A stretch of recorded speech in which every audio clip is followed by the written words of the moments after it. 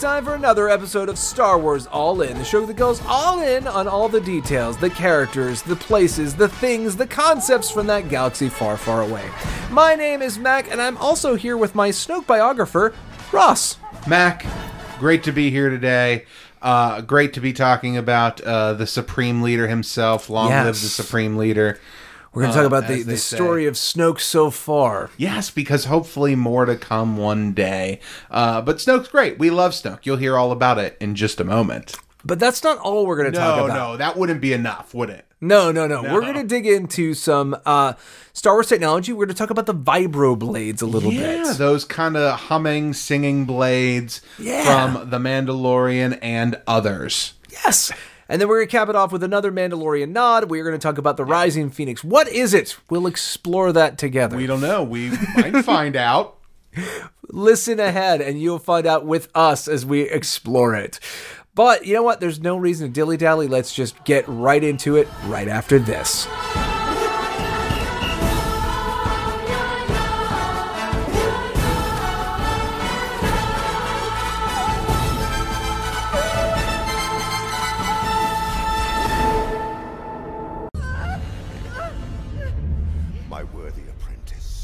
Son of darkness, heir apparent to Lord Vader. Where there was conflict, I now sense resolve. Where there was weakness, strength. Complete your training and fulfill your destiny.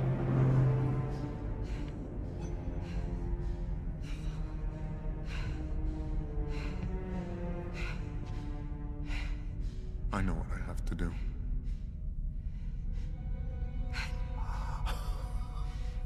You think you can turn him? Pathetic child. I cannot be betrayed. I cannot be beaten. I see his mind. I see his every intent. Yes. I see him turning the lightsaber to strike true. And now, foolish child, he ignites it and kills his true enemy.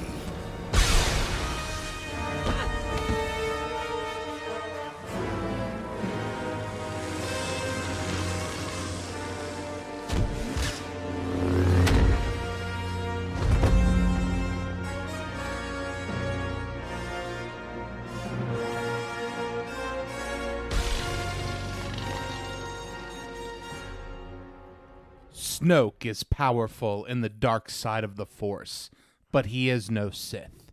That 1,000-year lineage, stretching from Darth Bane to the last Sith Lord, Darth Vader, was undone when Vader died, destroying his mentor, Darth Sidious. The fulfillment of an ancient prophecy foretold the end of the Sith, but it never predicted the end of darkness. Ooh. So that's from the Last Jedi Visual Dictionary. I guess that none of that counts anymore, right? Well, no, I think it still counts. I mean, because let's be honest. So this is an interesting topic because always in movement the future is. So this is always Snoke, some motion. The story so far. Yes, and this is a character who we have a fair amount of material for, yes. But it's all just what I'll call incidental. Like, none of it is really about him. He's essentially just a supporting character, so we don't really have any origin story. We don't really have a ton of details. Everything we can really understand from the character and their motivations is really just stuff we can imply from the films. I think something that you're seeing here, in my opinion, is it kind of reminds me a little bit of how Lucasfilm used to always handle Yoda. Like, Yoda doesn't exist before episode 1. I mean, of course he does. He's 900 years old, but you can't talk about him. You can't go to his origins. You can't go into his, like... So Snoke has the same problem of, like, we basically have a hall of mirrors. What you saw in the movie and extrapolations of that character, how he behaves, how he acts, a little bit beyond that. But, like, where does he come from? What was his life before then? You know, how did people know about him? And was he a player on the galactic stage? And all of this kind of stuff. Yeah, we're not allowed to tell you that story yet. That That's a story for another time. Yes. Just like how Maz got the lightsaber, that's a story for another time, aka maybe never. Maybe eventually, though. So Forever is a long time. So let's just frame it. Let's go in order of how we've known Snoke, and then we'll sketch out the details as we go. Okay. So the first time we see Snoke is in episode 7, right? Yes.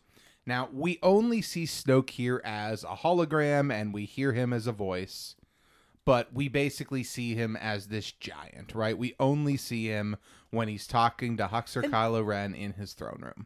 And Snoke is a mystery box wrapped in a mystery box. Right away, all we know is that he's in charge. He's this supreme leader.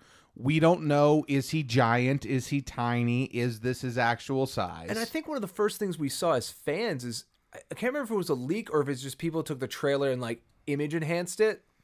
Yeah. But I remember we had sort of like the sculpted mold of how his face is twisted and parts are missing and all of that. And I remember everyone went, what is he? Because we're like, well, maybe he's Anakin or Darth Sidious or and for the longest time it was maybe he's Darth Bane. And I'm like, Darth Bane's like a mun. That doesn't look like a, well, his face is all twisted up, so maybe he's also 18 feet tall. What's up with that? And for a long time, I mean, we didn't have any idea, right? So we have this character who is orchestrating things and, in charge. But beyond that, we know nothing. And then we go and we actually get to see him in person for the first time. Mm-hmm. Now, when we see him in person for the first time in The Last Jedi. Yes. Before that, were you expecting what you got? So when you see Snoke, the throne rope, the doors open up to his throne room, got the red walls and all the gray, and he's dressed in these opulent gold colors. Right. Is that what you were expecting? No, and I think it was a pleasant surprise. So, I mean, his appearance in Force Awakens is very much the Emperor in Empire Strikes Back. Yes. Like, hey, there's a bigger bad than you thought. What about them? We'll get to in the sequel. Because, the only thing you really get about Snoke is, A, he's menacingly and powerful because he's making all these guys run around, and he's apparently got a giant ego because now we know he's not actually 18 feet tall.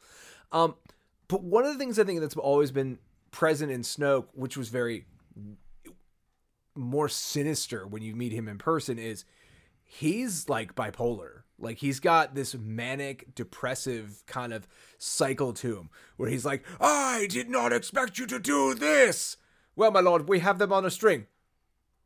Oh, tell me more about that. That sounds like a plan. Yeah, he drops the hammer quickly, right? It makes him very mercurial and hard to figure out because he's got this streak of red hot white rage that just ripples out of him, and then he almost gathers it up and pulls it back in and but I'm actually a plotter. I'm actually about long range sinister plans. Yeah. And so when you see him in this throne room, you're like, oh, you're like an emperor, but not like the emperor who seemed to have throne rooms on multiple planets because, well, that's what people expect an emperor to do, but I don't care about any of that stuff.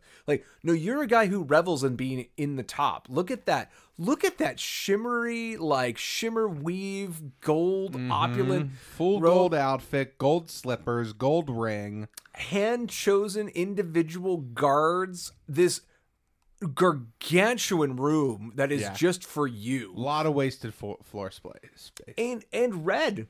Like a perfect blanketed red. Takes a lot to get those corners right. Yeah, especially on a dome. Because I mean, and that's a window. And you're like, I don't need to see out.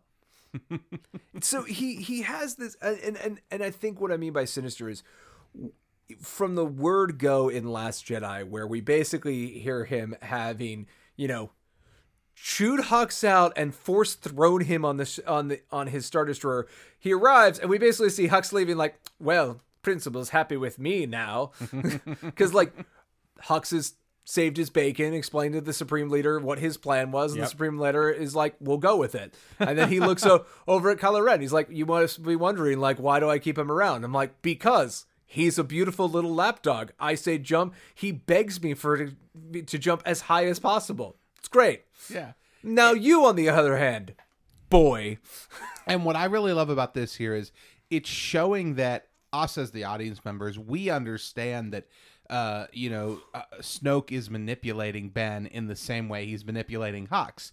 Yes. But because they both think they're the inner circle, right? The Last They Jedi, think they're the next in line. yeah, The Last Jedi frames it, I think, the best out of the 3 sequel films of, like, they're competing against each other. Like, every time Hux sees him, he's giving him a snarl or a sneer. You know, at the end, he tries to kill him before he wakes up. Like, those two are plotted against each other, and that is very purposefully done by Snoke.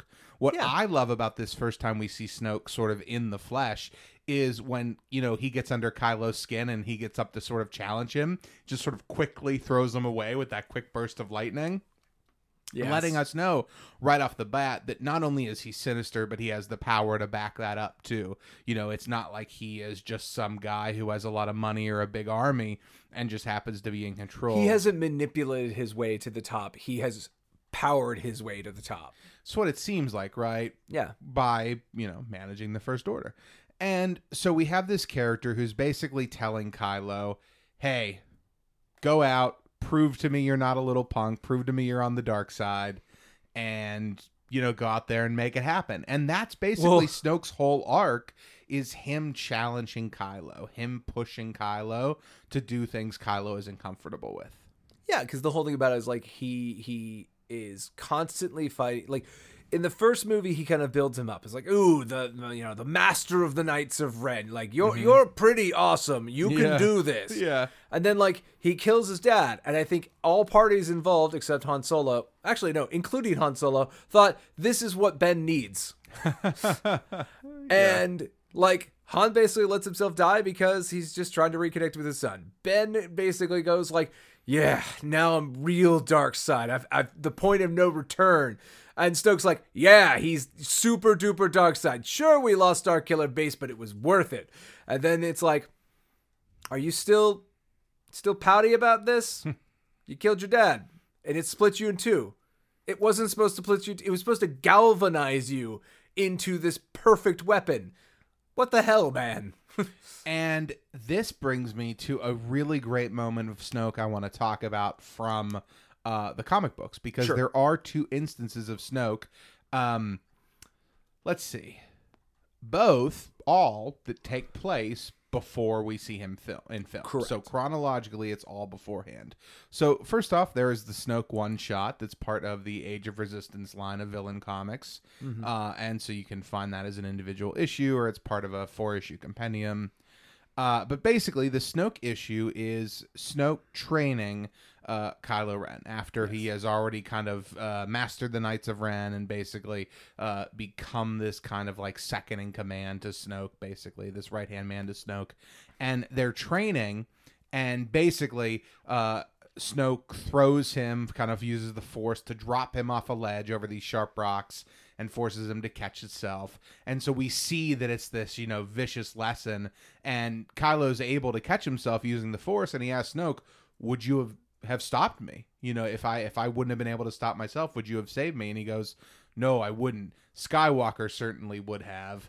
And this leads into this whole bit where Kylo going, basically, he's weak. And Snoke goes, he's not weak. And Kylo goes, well, why do you talk about him like that with respect?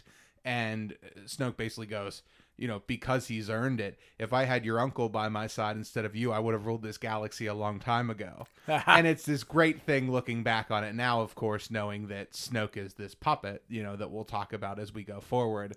Right. But it is this great little hidden thing in there, too, from a comic that came out before The Rise of Skywalker. Right. But we see in that issue the fact that Snoke is, willing to let his apprentice die. And then later on in that same comic, Snoke takes Kylo to Dagobah to have a Force vision in the cave, where he ends up, fighting a vision of his uncle. And then Snoke asks him to kill his parents, and Kylo isn't able to do it. He kind of uses his Force powers to just sort of like decimate the whole cave instead. Yeah. And it's really cool because it's this fun moment where we see Snoke trying to lead this manipulation tactic, this manipulation campaign against this boy. And Kylo, even though he wants to be there on the dark side, even though he's chosen that path in the moment, still fighting against it. Right. You know, it's like, whereas with Vader, you feel like he went to the dark side, and for a long time there was no hope.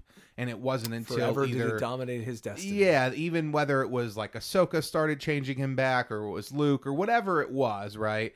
The point is that with him, you felt like he was always too far gone for a long time.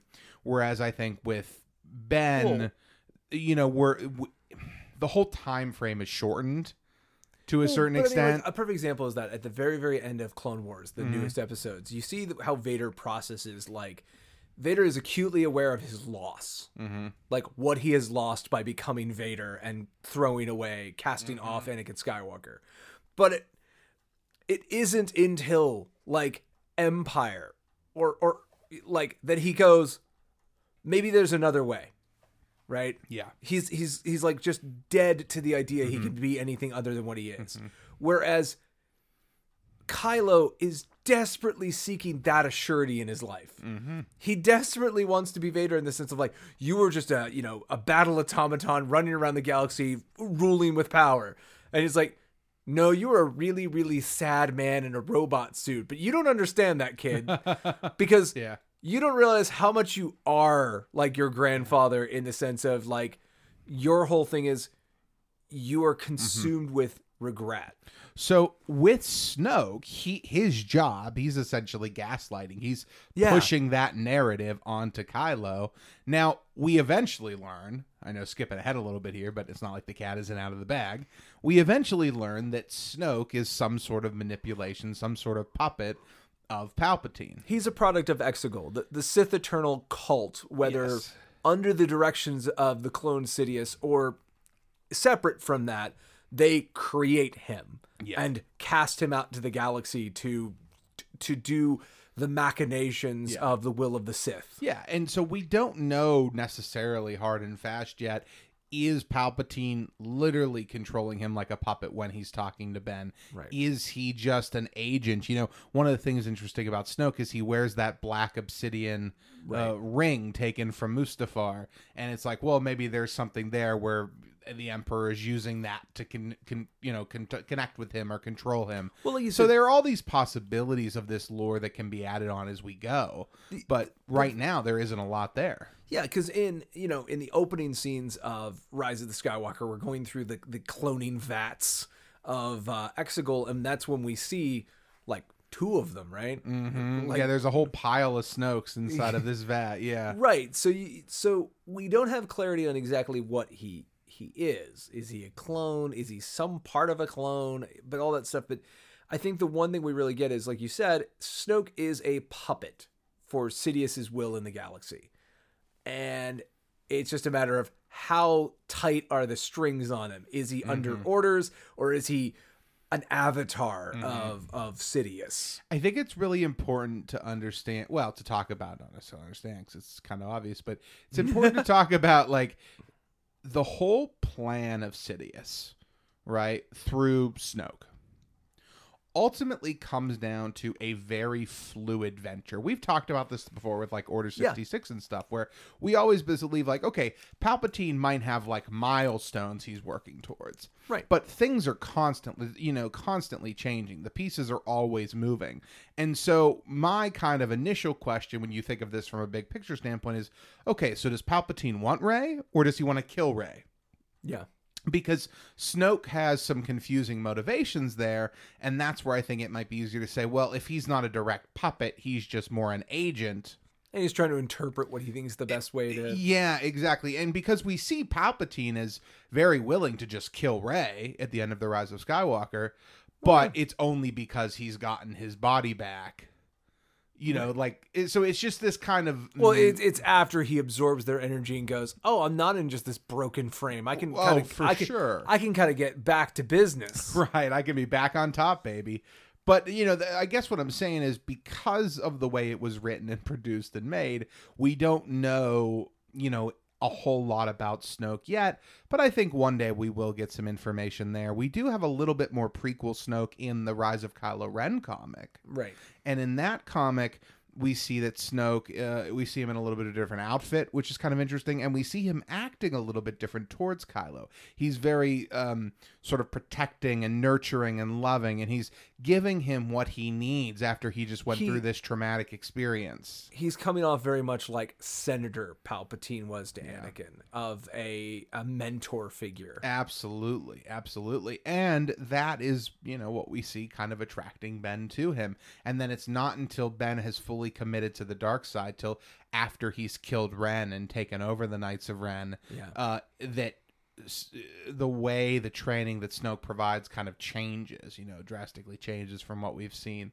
I really hope we get more. I'd love to see more of Snoke training Kylo. I think that would be a great... Well, I think that basically I definitely want to see more, because I definitely want to, I guess, flesh out the backstory, because I think we both thought that by the end of episode 9 we'd be like having the Snoke book out, like where they would unravel all of that. And I think Rise of Skywalker ended up giving us more of a curveball, like, no, what?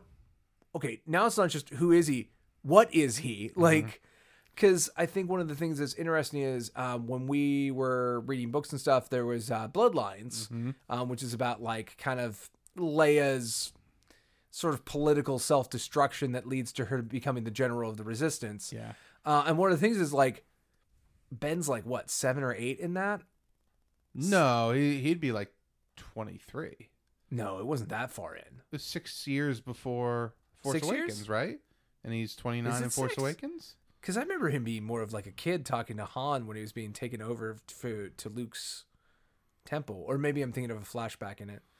There might be. Well, the point of the I matter don't is... remember if there's a flashback. It's been a long time since I've read it. Oh, well, definitely Leia and Han are Yeah. aware of Snoke. Yes. Snoke has been involved in their son, like observing their son's life at an uncomfortably young age, no matter how you slice Yes. it. Maybe a little bit off on the age. So a but- lot of that is there's a little bit of that, I think, in Bloodline, and then I think there's some of that in the Force Awakens novel. Sure. Where Leia talks about that a little bit. And then there's also in the Rise of Kylo Ren comic, I believe, a line that Kylo has to Snoke of, look what Master Luke has done to you.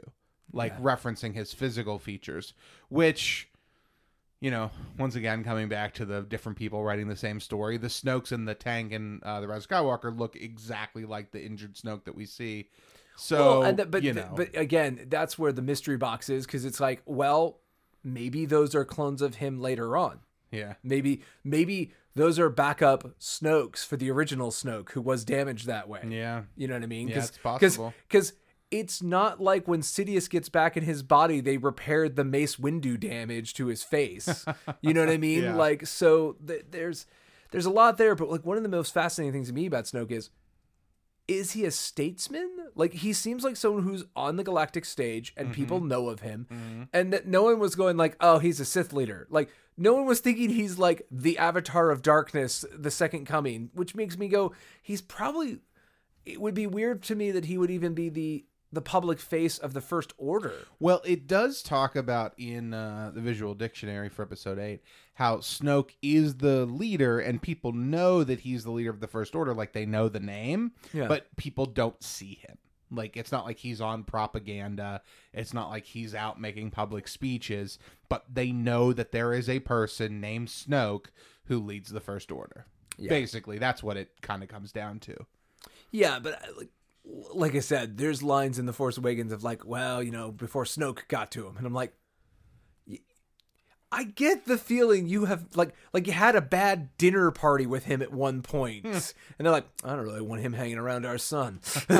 You know what I mean? Like, Snoke was hanging around the school with some free candy. No, I don't think about that. I just think he's more like, hey kid, I can buy you some booze. You want to get some booze? Booze for your party? I'm cool like that. Got death sticks. I'm a cool adult. Your parents wouldn't buy this for you. Yeah, you're right. Yeah. So he's super interesting, and the other thing I want to say about Snoke is brilliantly performed. Andy Serkis' performance of him is so good. How he just ebbs and flows from this just sinister, spitting like mad dog, and this master craft like manipulator. Like, I love he could just go from like, again, moments where he's like telling Rey of like, yes, he's basically giving the Emperor speech from Return of the Jedi of like, Yeah. yes, your rebel friends will be dying out there. I have a magnifying glass. You want to watch them die? Yeah, I want you to watch them die. And then when she resists, I love he's like, there it is, that spit of hope. Like, he's both furious that she's still resisting him, but also enticed and excited by the challenge of it all. Yes. I guess the best way to put it is Snoke is living his best life. He does seem like he knows what he wants. He's a man who knows what he wants, right? Yeah, everything's coming up his way. Like, even if it's not, he's like, I mean, his final line that you heard at the top of this is him going like, oh, my boy Ren, I've got him lock, stock, and barrel. You don't even know him like I do, because I can see him reaching for his lightsaber and he's going to bring it right down on you. And, oh, I have a lightsaber next to me. Well, that's probably unrelated to, oh, God. Oh, it's so funny you bring that up. I forgot. I mentioned that comic earlier. Remember in the Snoke mini one shot. When Kylo is having his Force vision in the cave, that scene sort of replays itself a little bit where Snoke is like, I see you holding your weapon, because it's visions of his parents there, and Snoke wants them to strike him down. And Kylo basically turns around and does all of his movements, his attacks, lets all of his anger out on this tree that's in the cave, and then blows it up to cover up the evidence of him not murdering the visions of his parents. So basically, damn it. So when Kylo Ren does that to Rey, he's like, I know this will work. It worked that one time. He knows it's going to be a little effort. tricky because he's watching me, but I think I got this. Yeah. Can we talk about how Snoke's death is maybe one of my most WTF moments in all of Star Wars? Yes, I think we can talk about that. Like, that death, it just cemented that movie and that scene and those characters, and it gave me hope for that entire trilogy. It's just that moment is such a great culmination of everything. So obviously that moment isn't the entire fulcrum of the schism that Last Jedi started, but like, I think that in a lot of ways you can look at that and it's like, once that scene plays out of him being killed and the way they talked about Rey and all the stuff until the supremacy gets cut in half, I feel as all this, the lightsaber gets pulled through Snoke. Snoke's super dead, and then he falls over. In case you weren't sure he was dead, here's his tongue hanging out of his mouth. I want to make sure you know he is murdered. He's dead. That moment causes everyone in the theaters to go, where are we going? Mm-hmm. Wait, no, where are we going with this? I don't know where we're going. And I think in many ways that was the schism. It's just the either that makes you go, oh, I don't know where we're going. This is exciting. What are we going to do? Or you're going, no, where were we going? I signed up for another thing than this. He was supposed to be the Emperor stand-in through the whole trilogy. I don't know where you're going or what you're doing. Yeah. So, like, I think you're right. If it is one of the most system-shocking scenes in all of Star Wars, because we all thought he was the big bad throughout the rest of the movie. Luke needs to fight him, don't you know? Yeah, he has to. And then when he gets cut down, it's so, like, perfect that Kylo Ren, to be blunt, did what Sith had been talking about the entire time. He saw a moment of weakness in his master and a chance to kill him and take his mantle, which is what all Siths are supposed to actively be doing. And it was so great to see kind of on film that, like, guess what, old man? I'm going to kill you. And he does it masterfully. And then there's the, I think the what's going on here is sold so well by like he starts fighting the Praetorian guards and Rey gets up. It's like, thank you and all, but what are we doing here? What I mean, I'm real excited. I'm not dead. And I was real, you had me going, but no, seriously, what are you on my side? I think we're friends now. Are we friends now? I think we're friends. And all right, join me. Oh, crap. We're not friends. Anyway, it's just such a delightful thing. And I think the other thing about Snoke is, the one thing I will challenge some people on Snoke is, even at this point, he's very underdeveloped. And it's an exciting territory for us to explore. But it does make, I think, that he didn't have the legs as the ultra villain to go all three movies. Because at the end of the day, he was kind of a carbon copy, an echo of so many things we saw with the Emperor, but was not the Emperor. He wasn't as menacing, as wise, as manipulative, because I mean, he's ruling over the remains of the Empire, not the whole galaxy. And I think because of that, I think while a lot of people were like, well, Snoke should have been in the third movie. I'm like, look, if you've listened to the podcast, you know we all have a few issues about, so Palpatine's alive and that's the main, oh, I mean, okay. Like, there's some problematic stuff, but of course that's the Star Wars we have, and that is what it is. But I also go, once Sidious is back on the stage, regardless of how you feel about whether that should or should not be, you gotta admit, he outclasses anything Snoke could have brought by a lot. Yeah. It having another old big bad replace Snoke when you have Snoke's kind of momentous death here, and the whole purpose of his death was to have this pupil, you know, rise up and no longer be subservient and be in charge. And then, you know, next movie, he's back to being subservient again. It's definitely disappointing and takes away a little bit from some of Snoke's death, but that... I think it being Palpatine helps sell that a little bit, in the sense of, if Snoke didn't die, like if we had just kept going along the Primrose Path into movie 3, and we have, you know, like, oh, great work, Kylo Ren. Now you must kill Rey. She is your dyad. She's the opposite of you. You got to kill her to win the big prize. What's the big prize? I don't know. The galaxy and stuff. I don't know. The point is, I've pretty much outlived my usefulness by being the big bad, and all you have left to do is to join with her and kill me. So it's so nice that that's not where it went. Yeah. And that at least that plays out with a different character, which at least helps it be that Snoke has this great purpose of, he is the obstacle that Kylo Ren gets over to prove himself as the evil man he wants to be. Yeah. So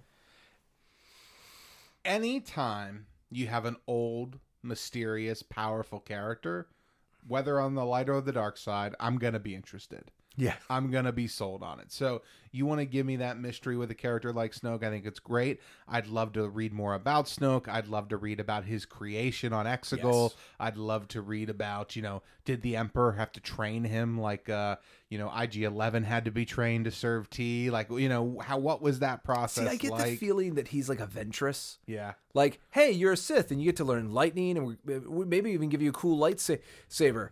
Oh, but will you give you the mastery of the dark side? No, that's only for us. Yeah. You're like an associate member of the Sith, like an Inquisitor.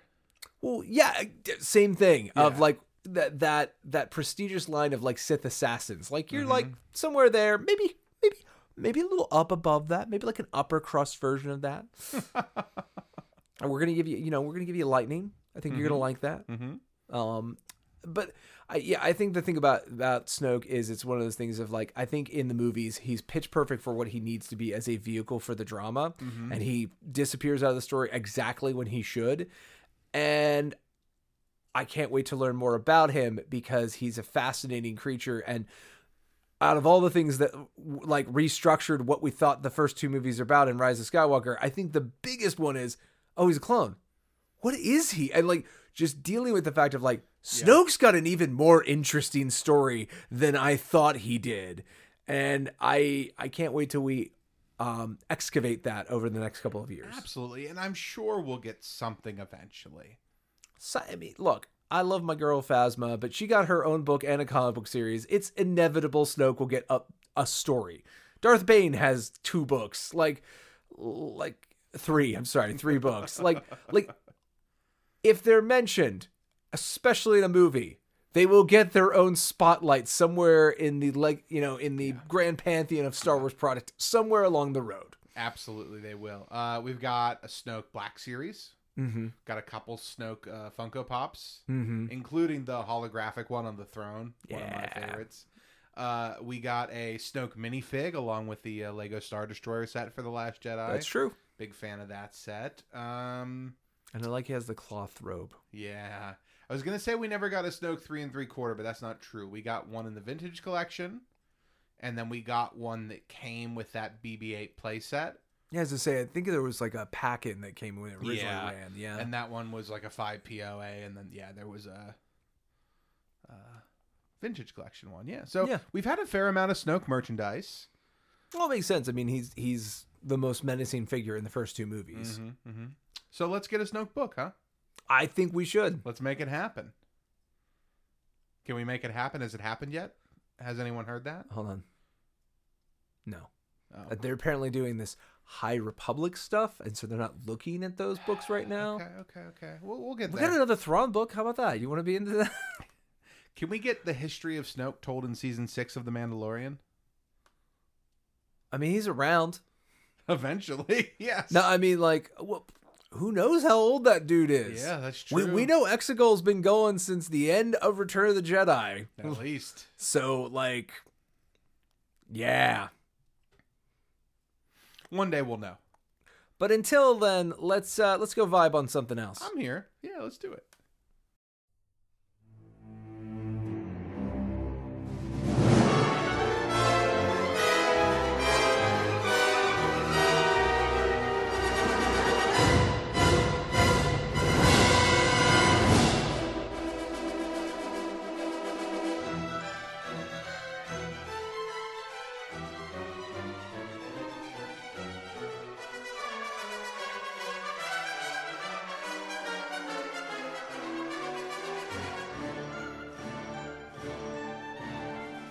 See, the ironic thing about this was, for the opening of this segment, I wanted to go get the sound of a vibroblade, but you can't hear it. It's actually subsonic. Wow. Yeah. One of many benefits. It's a stealth weapon. It's kind of the best. Because, I mean, we're talking about vibroblades in all their different forms. Oh, there's more than one form? Oh, yeah. Oh, we're going to nerd out on this. Okay, so, in the Star Wars universe, for no good reason at all, it's unlike our universe where not everyone runs around with guns. Plenty of people like to have weapons that are like melee weapons, hand blades, axes, all that kind of stuff. And because of that, you know, you have a much more dangerous world because people are ready to stab you. But the problem is, don't I have this great armor built for blasters? How are they going to stab me? It's like, what if I told you it's not just a stick with a sharp edge, it's a vibroblade? Sounds dangerous. It is, because it vibrates at thousands of vibrations a second, which basically allows them to all be super duper micro saws, which means they can literally actively, like a chainsaw, saw through things Sure. almost imperceptibly as they cut you. Scary. Terrifying. Terrifying. Vibroblades have been part of Star Wars since like the beginning. I think the first appearance of a vibroblade weapon, if memory serves me correct, is the gaffy sticks. I think some models of them have a vibration on that four-pointed head. Interesting. Okay. Because vibroblades are just the most common like melee weapons in the universe, and they come as swords. Talon Card runs around with a vibro sword in the Legacy novel, you know, all the Heir to the Empire stuff, where he's, you know, a swashbuckling pirate with his cool sword, his vibro cutlass. We have definitely seen them in the sense that the Gamorrean guards, their axes are vibro axes. The skiff guards have vibro spears, like the glaives they have are vibro weapons. In actual filmed canon, we don't really see them ever touch anything, like ever. That's not what we're here for. If we're going to cut something through, we're going to use that lightsaber effect we have. I'm just trying to refresh my thoughts. There are tons of vibro weapons in the movies, but I don't think you ever see one used. In Mandalorian. Oh, no. Yes. I'm sorry. Oh, okay. Oh, yes. In The Mandalorian, like those Weequay that come after him in the child in that tunnel. You see them hit those things are there. totally, yes. Yeah, you see him hit things. I was thinking just literally the films. Oh, and I'm like, no. Yeah. No, in film, we don't, as far as my memory serves. Yeah.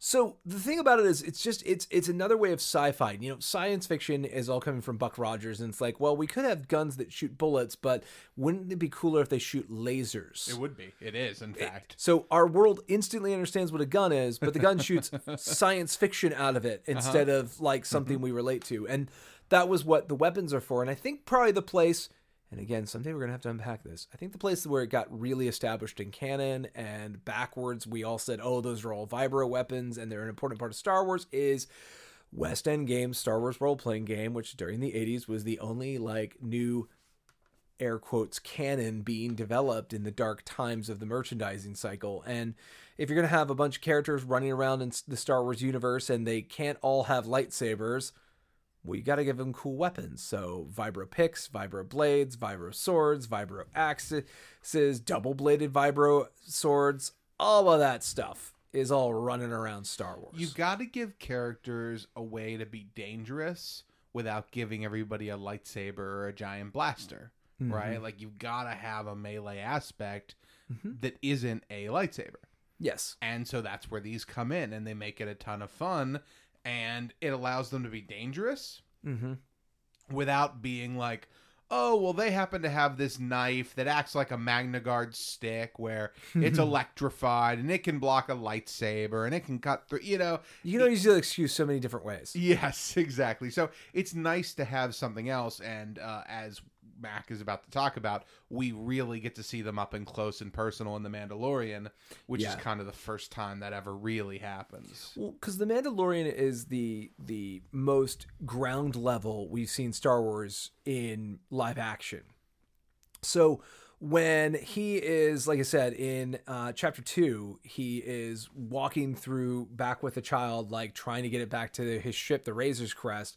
And he gets jumped by a bunch of guys, and they're all attacking him from each side. They have some blasters. They've got the weapons. You see him like break it off of his armor because it's a vibroblade, but that's Beskar, so it's better.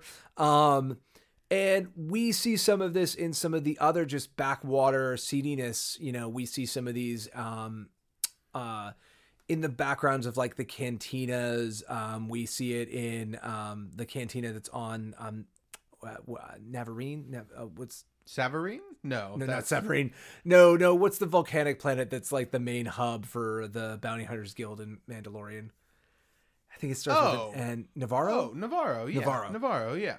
Sorry, Savarine and Navarro just got mixed in my head into Navarine. Oh, good. Navarine. So we see that again. The seedy, dirty people in Star Wars, like they like to see you get hurt. They like to stab you. And the thing about it is, this is one of the few things in Star Wars. Star Wars is what is often referred to as sci-fantasy.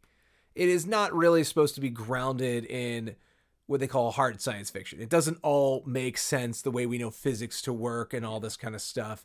A friend sent me a post about like, hey man, did you see this? And it was talking about how like, you know how Star Wars ships bank in the world.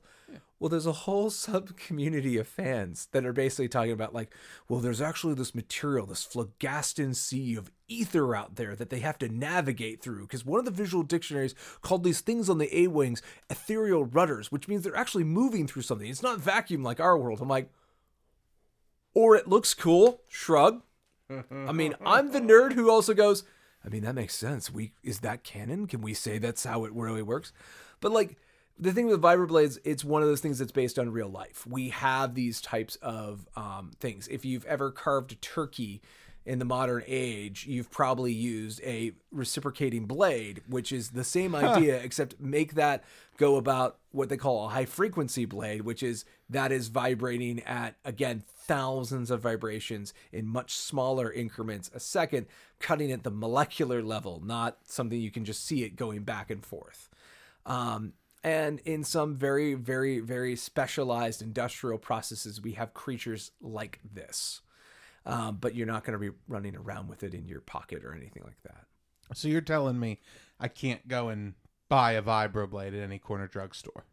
No, maybe in a galaxy far, far away and a long time ago, you could. But here in 2020 America, it's a little harder to come by. Fair enough. Okay. Now, we also see it a few other times. We see in episode 3, we have our Mandalorian character goes against Vizsla, the character who is just so lovingly branded as a heavy infantry trooper. But what they gave him a first name too, right? Was it Shae Vizsla? That sounds right. I think it was. Yeah, I he's didn't definitely look this up Cleanse, beforehand for yeah. some reason, but I think That's that's okay. what it was. The Mandalorian, portrayed by Jon Favreau. You know, the one who challenges him, and they get into a little knife fight there. And then also in the very first episode, Yeah, I know he's House Vizsla because he has Yeah. the emblem on his armor, but at least by the time of the Black Series release, he's just heavy infantry. That's right. They didn't name him on the box. Yeah. And then in the very first episode, remember when the Mandalorian goes to that bar? Yeah. And he there's that Quarren there, and that one guy whose species I can't remember, like nicks his armor with a blade. Right. You remember he goes like, "Is that real Beskar?" And you have to assume that that's a vibroblade. If you see any modern weapon, Yeah. it's probably vibroblades. And the reason for that is because, again, in a world where plastisteel armor and stuff exists, it's the only way for melee weapons to be in a ballpark of, blaster fire. yeah, And last but not least, it is just littered through every game experience. Because the most famous use of it, I think, is the Knights of the Old Republic games, where they coat it with a material called cortosis. And cortosis disrupts lightsabers because we also need an excuse for lightsabers to not cut through everything. And you as a main character, before you become a Jedi, if you want to go melee, most vibro weapons are your general, what you can do. yeah. So, like I said, it's one of the things of, like we see with The Mandalorian, as you pull back to the, the quote unquote real world. Like, I'm sure they're in Rogue One somewhere and I just don't know where. You're going to see them in the Caster Ender show because when you see the more ground level thing, this is a common tool out there in the Star Wars universe. Yeah, it is, and I hope to see more of it because it looks good on film. It does. It is something we haven't seen a ton of, so I'm always down for more. I've always wanted to see someone just take the blade and menacingly press it against something and watch as just holding it against something starts cutting it through. Mac, I just was thinking, we see them in Solo. You were talking Where? about, do we see them on film? Yeah. The Dryden Voss's blades, I think are. Yeah. We his see little them hand vibrate, ones. and then the Yes. sword Kira uses to kill him. I think is is absolutely. Also, You're we absolutely totally spaced right. on those. And we love Solo. We love it almost as much as we love From a Certain Point of View, which we could not find any jetpack references in to bring it up in this topic. But yet we still did. Yeah. No. We. Speaking of which, let's go into another piece of Mandalorian equipment or technique or equipment Or something. Yeah. Right after this.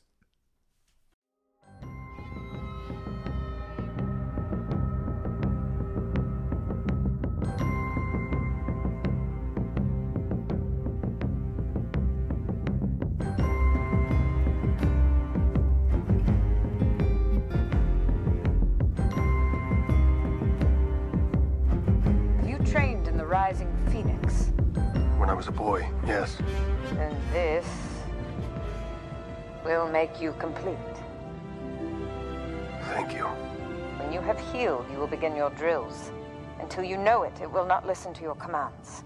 I understand.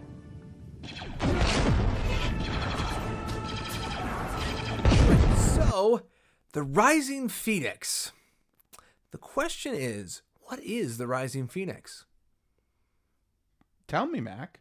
I don't know. You don't know? So one of the interesting things is the Rising Phoenix, the term, comes from one of the later chapters of The Mandalorian, where basically in his need to escape the city on Navarro, he's basically given by the armorer a jetpack. Yes. It's time for him to ascend the way he should as a warrior. And she asks, as you may have just heard, are you trained in the Rising Phoenix? And he goes, yes. And now it's started just a huge internet controversy of, is the Rising Phoenix like you're trained in that piece of equipment? Or you're trained in the martial techniques to use said piece of equipment? All we know is the Rising Phoenix is how the Mandalorians refer to their use of jetpacks. Yes. It's their study of it. It's their... Right. Well, what I'm assuming, the way I like to Well, think again, of their it is, study or their implementation. It's their unique fingerprints. Yes. And we don't know what that means. We don't know, is it the way they take off? Is it the way they control it? Is it a fighting style based on using it? Exactly. We truly don't know because besides this, we see Boba Fett use a jetpack a little bit. We see Jango Fett use a jetpack a little bit. And in live action Star Wars, that's it. We see a heck of a lot of jetpacks in animated. Sure. So we see the Super Commandos and we see the Clan Vizsla and Death Watch use them in the animated shows. And in Mandalorian, we earlier in this show see a few of them using their jetpacks to fight. Yes, and we have, of course, non-Mandalorians, other types of jetpacks out there being used by, Republic troopers. Dash Rendar. And stuff. Yes, Dash Rendar, of course. Who can forget Dash Rendar? Yeah, because if you've ever played Shadows of the Empire and you've had to do Gulf Spaceport, you're infamously familiar with a hover pack, like absolutely. a jetpack. Why isn't there a Dash Rendar Black Series figure? If they can make a Jaina Solo, we can get there. That's what I'm saying. So the thing that's interesting about the jetpacks is it's an iconic part of the Mandalorian kit. Ever since it was the drawings of the Imperial Super Commandos by Joe Johnston concept art for Empire, they've had these jetpacks. It's one of their signature things. And it took a long time for us to see them because in Return of the Jedi, we see it used for all of 30 seconds. Boba Fett goes over, gets hit, smacks against something, jetpack's off. Yeah, it doesn't last long. He doesn't look like he's been trained in the Rising Phoenix. It just seems like he has one. Well, the Rising Phoenix probably doesn't train you for what happens if someone bumps you with a pole. No, I think maybe the actual Mando art of the Rising Phoenix was well, what happens if I get hit with a pole? You block that. You never get hit with it. You didn't. Did you have both hands on your gun? Yeah, don't do that. Not when you're using the jetpack. And I think it's a super iconic thing because Joe Johnston has an absolute love affair with the concept of a jetpack. That's sort of one of his things. He adores them.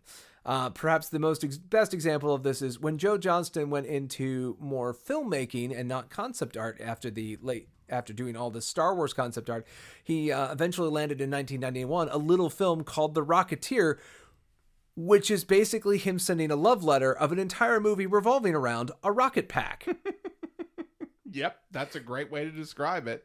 And I think Mandalorian, it's such a great achievement it's one of the things that was the most striking about our friend, the Mandalorian, when you first saw him was he didn't have the rangefinder on his helmet and he didn't have the jetpack and any of the missile launcher and stuff on the back of it. And it felt like he doesn't look like my Boba Fett action figure. Who is this guy? He's missing something. It's like he's missing a leg. And it's so good that he earns it. He has his cobbled together armor and he builds that up. And then he goes on and he, gets the Beskar armor. And he starts showing us all the cool tricks he does have in his combat vam braces, his gauntlets with all this equipment in it. And by the end, I love the fact that we're like, all right, I'm going to give you a jetpack. Are you good for that? And he's like, I did it as a boy. I should be okay. It's like riding a bike. I think one of the moments that I just was the Mandalorian's great. Everything else about Star Wars could fall into the ocean this year, and I will be happy with Star Wars between this and Fallen Order. Rise of Skywalker could be terrible, and I'll be happy. And thankfully, Rise of Skywalker wasn't terrible, so I was very happy at the end of last year.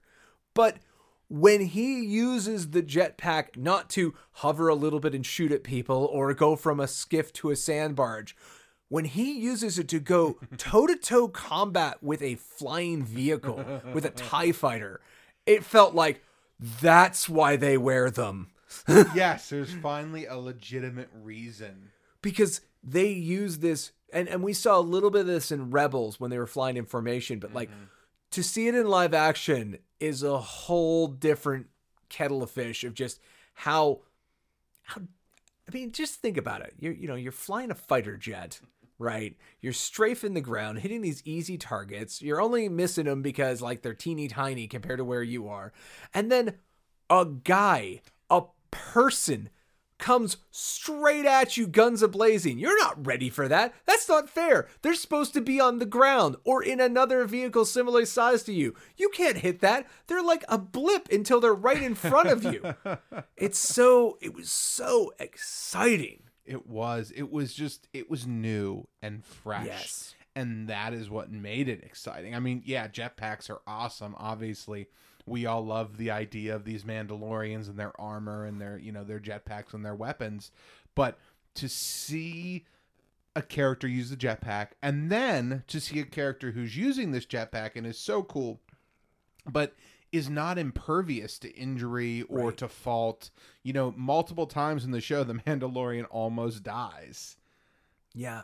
And let alone the crazy stunt he pulls here. So not only do you have this awesome, rewarding moment where he's doing something really big and cool and epic, but it's still a really big personal character moment as well. Right. It's more than just this cool thing. Well, and we see everything come together. You know, he's going after the TIE fighter, and when it passes him, he uses his whipcord to latch onto it, to pull him along with it. It is such a perfect celebration of the journey we've seen this guy go on in just the short time we've been with him. And I think the most exciting thing, and I think the reason I asked you if we could have this as a topic, even though it's like almost a stub in the Wikipedia, it's barely anything, is because it reminds me of like the first time I got into Boba Fett and the idea of he comes from this culture that does this stuff. And it's like, what is that? I want to know more about that. And I think this has been just such a love letter to the fans who were like that, of like, we're never going to give you all the information about the Mandalorians. You're never going to fully, truly understand. We're not going to get them, take away so much of their mystery that you don't still find them intriguing and want to know more. Yeah. But it's moments like, are you trained in the Rising Phoenix? Is that what you call that? Is that... And like, we don't know if it's the jetpack, and we don't know if it's the skills, and we don't have to, because the armor and Djarin know what they're talking about, and that's all the people that need to know. And it reminds me of how Star Wars must have felt in the 70s when they're just talking all of this stuff without ever explaining it. You and I have lived in a world where there's the technical guides, there's the Wikipedia. Yep. If we really want to know, we can go find out.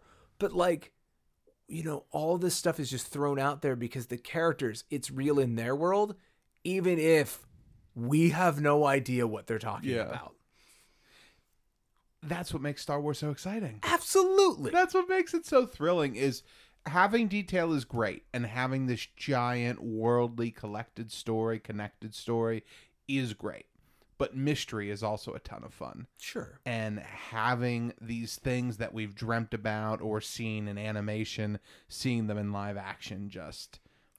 so good. It really brings it home, doesn't it? Absolutely. And I love seeing characters from animation, you know, the idea of them making a jump to live action too. Yes. This just makes me that much more confident in that, because you can take something that's sort of a different style and make it work in both mediums is great.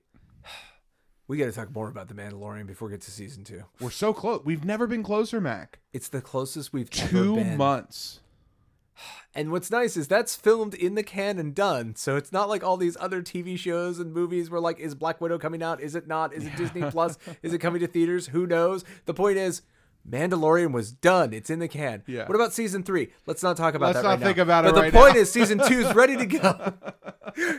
All right. So let's go wrap this up. Yeah.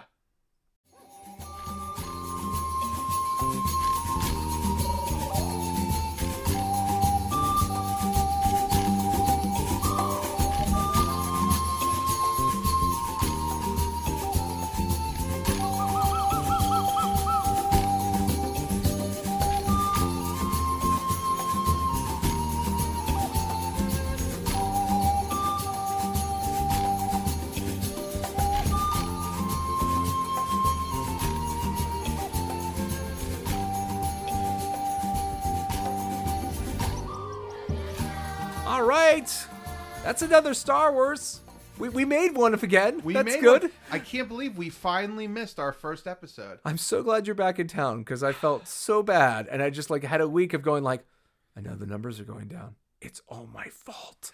It's all my fault. I'm sorry we missed one. I'm sorry we didn't plan differently to have it done before I left. But we are going to have a wine cellar full of extra episodes is the plan going forward. We don't want that to happen again. Yeah, I don't think it'll happen again. Well, I think we'll be prepared. I think we got a little arrogant because COVID, we definitely got a little ahead of ourselves. Yeah. Like we had a good nest egg, and then I guess we just fully underestimated just how much going back to work was going to be exhausting. Oh my God, yes. Because we're primarily back to our public facing jobs. So yeah, we're like, you feel like it? Nah, just put one of the other ones out. We'll just put one of the ones we already recorded out. Just put one of we'll add new beginnings and ends. It'll be fine. And we sort of ran out of those. So Yeah, I already apologize for it. We had one. The sound quality was abysmal, and not even me being a perfectionist, you couldn't hear it. You literally, it was too soft to be heard. Yeah. And so I'll revisit the topics that we had in there. Those will come back around at some point. But Yeah, I'll get to try them this time. yeah, It'll be fun. yeah. So I'm glad we were able to get back in the studio today and put something together for you folks because yeah, we love doing this show. We've been wanting to talk about Snoke for a while. Yeah. And it was a ton of fun. You know, something we didn't talk about when we did the Snoke topic that kind of came up after the fact we were talking about it is Snoke, that character, the very first voice you hear in the sequel trilogy. Oh, that's in the right. very first trailer. Yeah. Yeah, I remember there's been an awakening. Have you felt it, right? We see Finn, but Snoke's talking over him. Doesn't that feel like a million years ago? It does. It feels like all the forever like ago. it's so weird to be through yet another Star Wars trilogy where we were speculating and focused and what does that mean and what does this mean? 5 years old. And we got through all of it. But I remember thinking all that stuff during the prequels and now it's just kind of like, no, this is just what Star Wars is. It's done. We figured it out. On to more Star Wars. More Star Wars. But yeah, no, I remember when that started, it was, there's an awakening. Have you who is that? Everyone's like, I think it's Andy Serkis. Okay. Who's he playing? He's playing Snoke. What's a Snoke? Right? Like, what a wild time that seems so close and yet so far away of like the new era of Star Wars being broken ground on. And again, we talked about like Mandalorian is just getting started, and I think has been one of the biggest like injections of like, I don't want to call it fan service because that sounds like demeaning, but like of, hey, we're not saying that Mandalorian is Star Wars, right? Like that this is what Star Wars was always supposed to be. But we do know one thing. It is incontroversially Star Wars. Yes. The tone and the feel. Like, I have yet to meet, I've never met someone in the fandom so far who's like, The Mandalorian just didn't ring true as Star Wars to me. Like, Yeah. I've seen people who are like, I'm cool on Mandalorian. But like, I've never seen people who are like, The Mandalorian doesn't make sense. It shouldn't be canon. That's not what Mandalorians do. Like, it's like the one home that like, listen, after Last Jedi, I know we all have strife. We have opinions about the sequel trilogy. Should have even existed. Should it be, how do we feel about it? Yeah, I don't know. But how about that Mando? Yeah, that Mando show's great. Everybody's ready for season 2. Everyone's in on it, and I'm glad we have that, and I can't wait to keep talking about more of it because I feel like the drought's almost over. Like you mentioned the end of our last segment, the new season of The Mandalorian's only like 2 months away. And we're starting to. Did the Thrawn book come out yet? September 1st. So Thrawn books. But you know what? My copy of Poe Dameron Freefall just arrived today. Hey! So congratulations to Alex Segura, your first Star Wars novel. That's a ton of fun. I've read it. It's great. I did have a preview copy of this one, but we didn't plan for this at all. That's all good. Due to everything. But I have read it. I'll just tell you, no spoilers, but it is more of a Zori Bliss origin story than it is a Poe Dameron origin story, I would say. I can see that. But that's only part of that is because a lot of Poe's story was told, we get a little bit of his like true origin story, his parents in Shattered Empire. And then in the Poe Dameron comic that there's a couple years of, that all takes place after this book. Oh, so this is sort of taking place after his mother has died, after they've left the rebellion, the New Republic, and he's a teenager sort of trying to strike out on his own is sort of where this novel takes place. And it's great. And so you get Zori Bliss and her origin story and a lot of that. You get Babu Freak, get a little bit of Babu in there. You get a little Poe, a little bit of Kes Dameron. So all in all, it's a great story. It's a great, it's a young adult novel, so it's really cheap to go in and pick up the hardcover. Sure. It's not my favorite, Star Wars novel in new canon, but if you like Poe, if you like Zori, definitely worth the read. But I'm so excited because like we're gonna have these books starting to come back out. We got the Mandalorian hitting. We then next year are gonna ride through the High Republic. We've got Celebration anchored out in the future again. Yes. No, I just like it feels like awesome. The world is nowhere near normal yet, but it's like I can see it from here. I can see where we're gonna get back to what we are used to and that train of delicious Star Wars content. Yes, we are almost back on the train. We're getting all this great Empire 40th anniversary stuff right now in the toys. We are getting, let's see, we just got Dark Legends, another short story compilation by George Mann, follow up to Myths and Fables from last year, which I loved. Oh yeah, and we just got through the Dr. Aphra audiobook. We did. I just finished that while I was away. It's great. I mean, it's more Aphra. So if you like Aphra, you're gonna love it. Mm-hmm. I think a ton of fun. It's just about 5.5 hours long, so it's pretty short. Yeah. And it's basically an enhanced retelling of Aphra's introduction from the comics. Oh, okay. Basically from the beginning of Aphra up through the raid on Sunspot, I think it is, prison. That's right. Sounds right. I haven't read the comics in a while, but yeah, it's basically that part of her story. Yeah, it's like Darth Vader volume 1 and 2, and I think a little bit of her solo comic is what that's covering.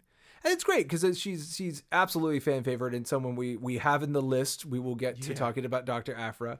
And it, like I said, audiobooks, books, TV shows. Yeah. We have Squadrons coming out in October as well. Like Star Wars, the drought between Mando season 1 and the what is Star Wars? I guess we'll find out at Celebration. What do you mean there's not a Celebration? We're finally kind of through that. Yeah, not that it was completely dead, but like without a giant movie, like it felt weird in the very beginning of 2020, even before all this, where it was just kind of like, where's Star Wars going? What is Star Wars? And now I think we have a fairly clear picture of what we want to do. And it's crazy because we should literally be a month out from the High Republic.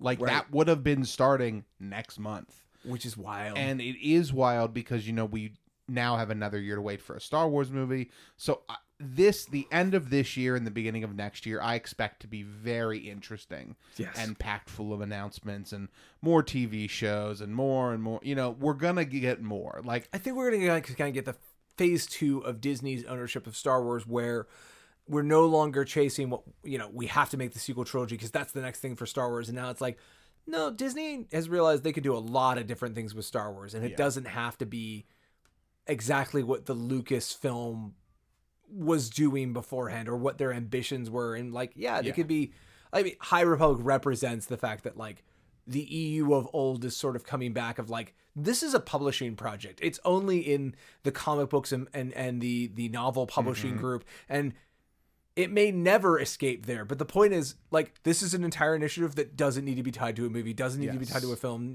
It can be its own thing. Yes. And that's exciting. And again, Star Wars Squadron, apropos of nothing, like, hey, we got TIE Fighter and X-Wing for you again. Why? Because some fans really wanted to do that and they got the go-ahead. Yeah. It's exciting. It's an exciting time to be a Star Wars fan, and there's only going to be more to come.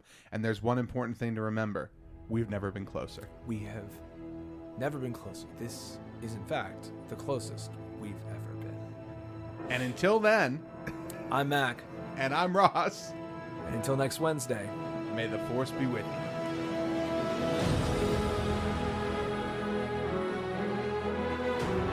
This production is not endorsed by any other property and is the sole responsibility of Mac Purvis III, Ross Grieco, and those involved in its production. It is meant for entertainment purposes only. Other than content provided by this production's providers, all music, music clips, sound bites, rights are reserved, and their respective owners have not endorsed any aspect of this show. Copyright 2020.